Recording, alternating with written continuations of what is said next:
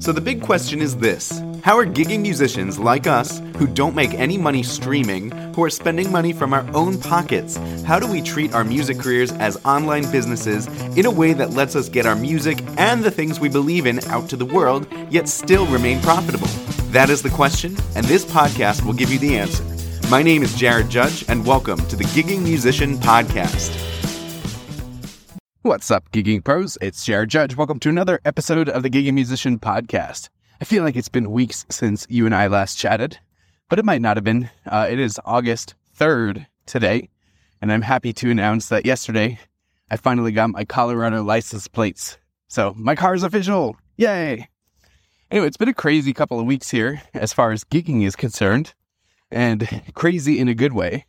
I mentioned a couple weeks ago, I don't know if I mentioned it here in my email newsletter, but basically I had fallen off the wagon as far as reaching out to new venue and event planners. You know, I preach it all the time, and the partnerships that I've created so far have really been paying dividends. Like, I broke into this new city with no connections, no following, nothing, and have already been playing tons of gigs just by the few pieces of work that I've taken, the few partnerships I've created. But I know I could be doing a lot more. So I've been doubling down. I have had my dream team, which is my virtual assistants, reach out to every venue and event planner in Denver within 30 miles. And I've been getting tons of emails back saying, yeah, let's have you out to our venue. Come take a tour, bring your instrument. It'll be a great time. So I'm really excited about that. So I urge you, if you have not been diving into this strategy yet, do it. Now is the time. The second thing is some unexpected partnerships have been happening that I hinted at on previous episodes. You know, I say that you can partner a lot with event venues and event planners, and that'll cover your weddings, corporate events, nonprofit events, private parties, etc. But I have not hammered as much the fact that you can partner with other businesses in the events industry. Good case in point is DJ companies. So, you know, I will admit I am an electric violinist, which is easy to pair with DJ. However, I don't think that means it won't work for those who are not electric violinists or saxophonists or guitarists. I feel like this could work for all kinds of musicians. You just have to be a little more creative with your partnership. So I partnered with a couple DJ companies, one of which I met at an open house that I sponsored, which I talked about. That was at Conifer Ranch in Conifer, Colorado, about 40 minutes outside of Denver. Met this DJ company there. Owner of the company, they were DJing in a different space of the venue that I was playing at. I was playing at another space. And the owner of the DJ company came over, listened to me play, and said she loved it, thought it was amazing, would love to work together. So we exchanged business cards, followed up afterwards. And then, interestingly enough, last week, I get a text from her asking if I'm available in December for a gig at Empower Field, which is home of the Denver Broncos. I was like, that sounds awesome. What kind of gig is it? She's like, it's a holiday party for a corporation.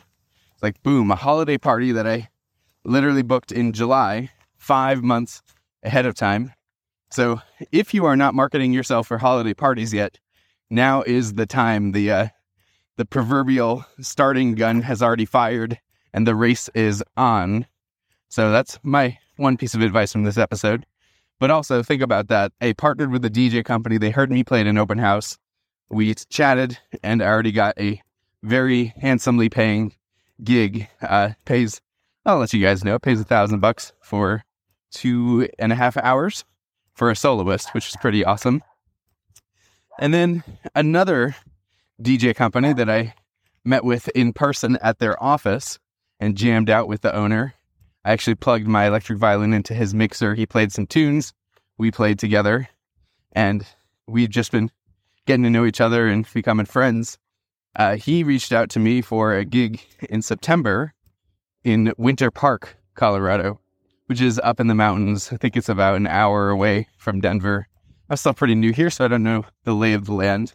So he reached out to me for a gig, and this gig is a wedding that came from this partnership.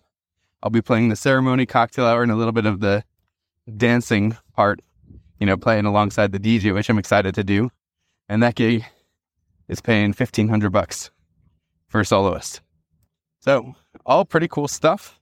Stuff is in the works. These partnerships are paying off. 2 other gigging updates, just so you guys are aware of what's going on, and maybe you can find a way to model it. Today, I have a gig in the afternoon. Maybe I'll do a podcast episode on the way to or from. This is at a hotel. Hotel has a ribbon cutting event. I think they're relaunching it. Maybe they did a redesign or something like that. That is in Broomfield, which is 25 minutes away. And they're doing a ribbon cutting. And they booked me to play for 2 hours in their lobby, as they have invited industry partners and other invited guests to this open house, which reminds me, I might need to get some new business cards. I might be running out. I got to check. So hopefully I can get those before the gig today. That gig came from Thumbtack, which I'm not usually a huge fan of the online booking websites, so I feel like you don't need them. But the reality is, people booking entertainment, different people use different methods to search for and find their entertainment. And so I still say, if you can afford it, be everywhere, be on these platforms. Just understand the quality of client on these platforms tends to be a bit lower. This ribbon cutting was lucky. It's a high quality client. And in our conversation afterwards, the reason they had chosen me was they heard me perform at the MIC conference. So I played this MIC conference back in March.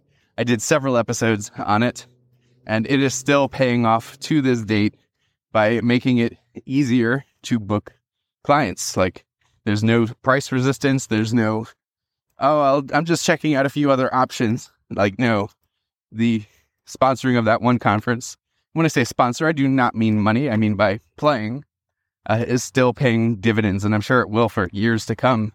Hopefully I can play that conference every year. We'll see. All right, so that was the third of 4 gigging updates.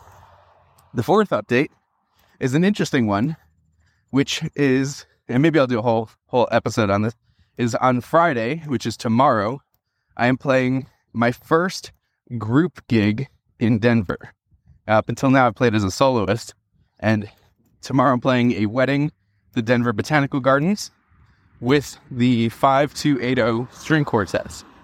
So 5280 string quartet is kind of like what Dream City Strings is in Milwaukee, which is the string quartet that I still run in Milwaukee, despite the fact that I live in Denver. They're a roster of musicians.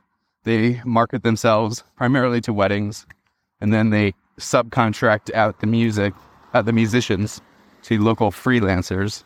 And they had a connection to that group, and they put me on their roster. So they're having me play viola for a wedding tomorrow and another one the week after.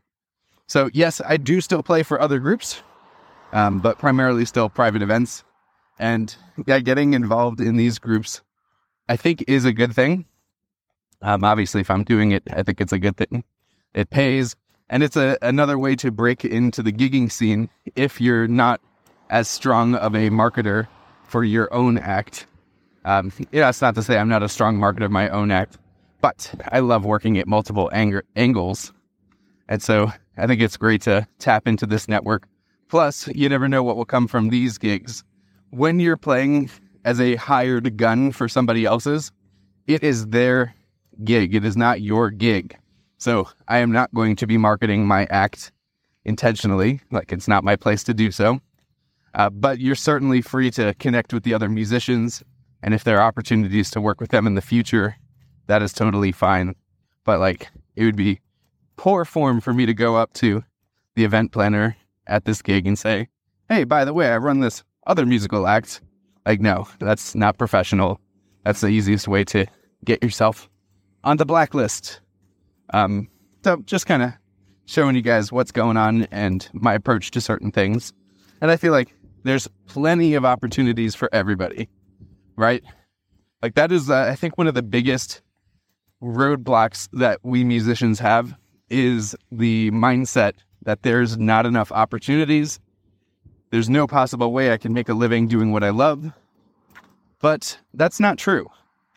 There's so many people out there who want to hire a live musician, but don't know how. In fact, I did a poll in a Facebook group for people planning their wedding. Why wouldn't they hire a live musician? And about 40% did say they were not interested.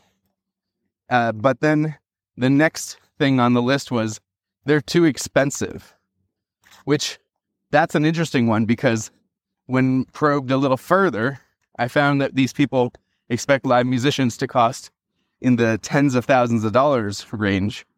So I could literally put a down payment towards something big instead of a live musician, which you and I both know, we musicians do not all charge tens of thousands of dollars.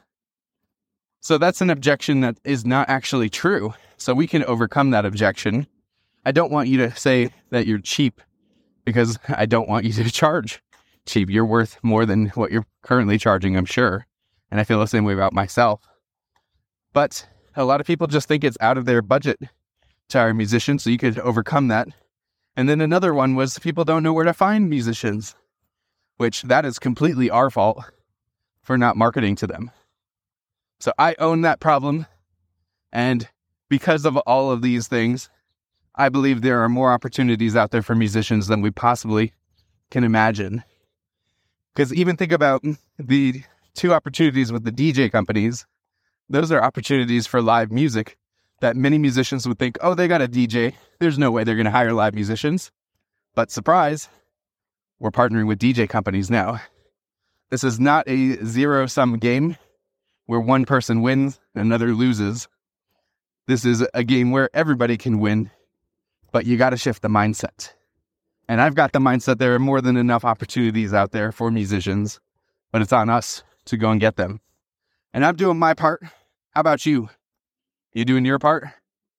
If you feel like you can do more, if you want to tap into these partnership strategies, then I invite you to get a free copy of the Gig Vault. This is your list of potential partners, a way to reach out to them, Facebook, email, website, even the physical address, so that you can just literally say, okay, today I'm going to visit this venue today, meet up with their contact, and get on their preferred vendor list. So grab your copy of the Gig Vault. It'll come with a free 30-day trial of Full-Time Music Academy, which is where all the strategy comes into play. It's got training videos that'll show you exactly how to partner. It'll show you why you don't need to be a great marketer or even a great networker to do this. Like, you actually don't have to talk that much because you can use the power of music when you're meeting up with these people, and they will instantly fall in love with you.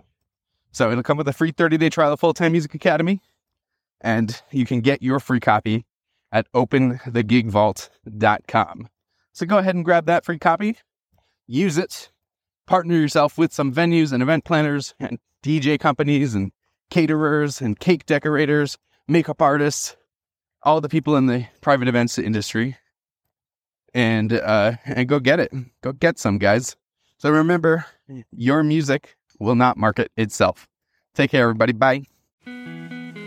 Thank you for tuning in to another episode of the Gigging Musician Podcast. If you liked this episode, then please take a screenshot on your phone and tag me and post on Instagram, letting me know what you liked about this episode, and let me know what you would like to hear in future episodes. That will help me serve you better. Also, I would love to invite you to my upcoming 5-day full-time music challenge. Just give me 5 short days and I will show you a step-by-step plan to make real consistent income with your music. It's totally free and you can register on fulltimemusicchallenge.com. That's full-time, one word, no dash in between, fulltimemusicchallenge.com. Thanks again, and I hope to see you in my next challenge.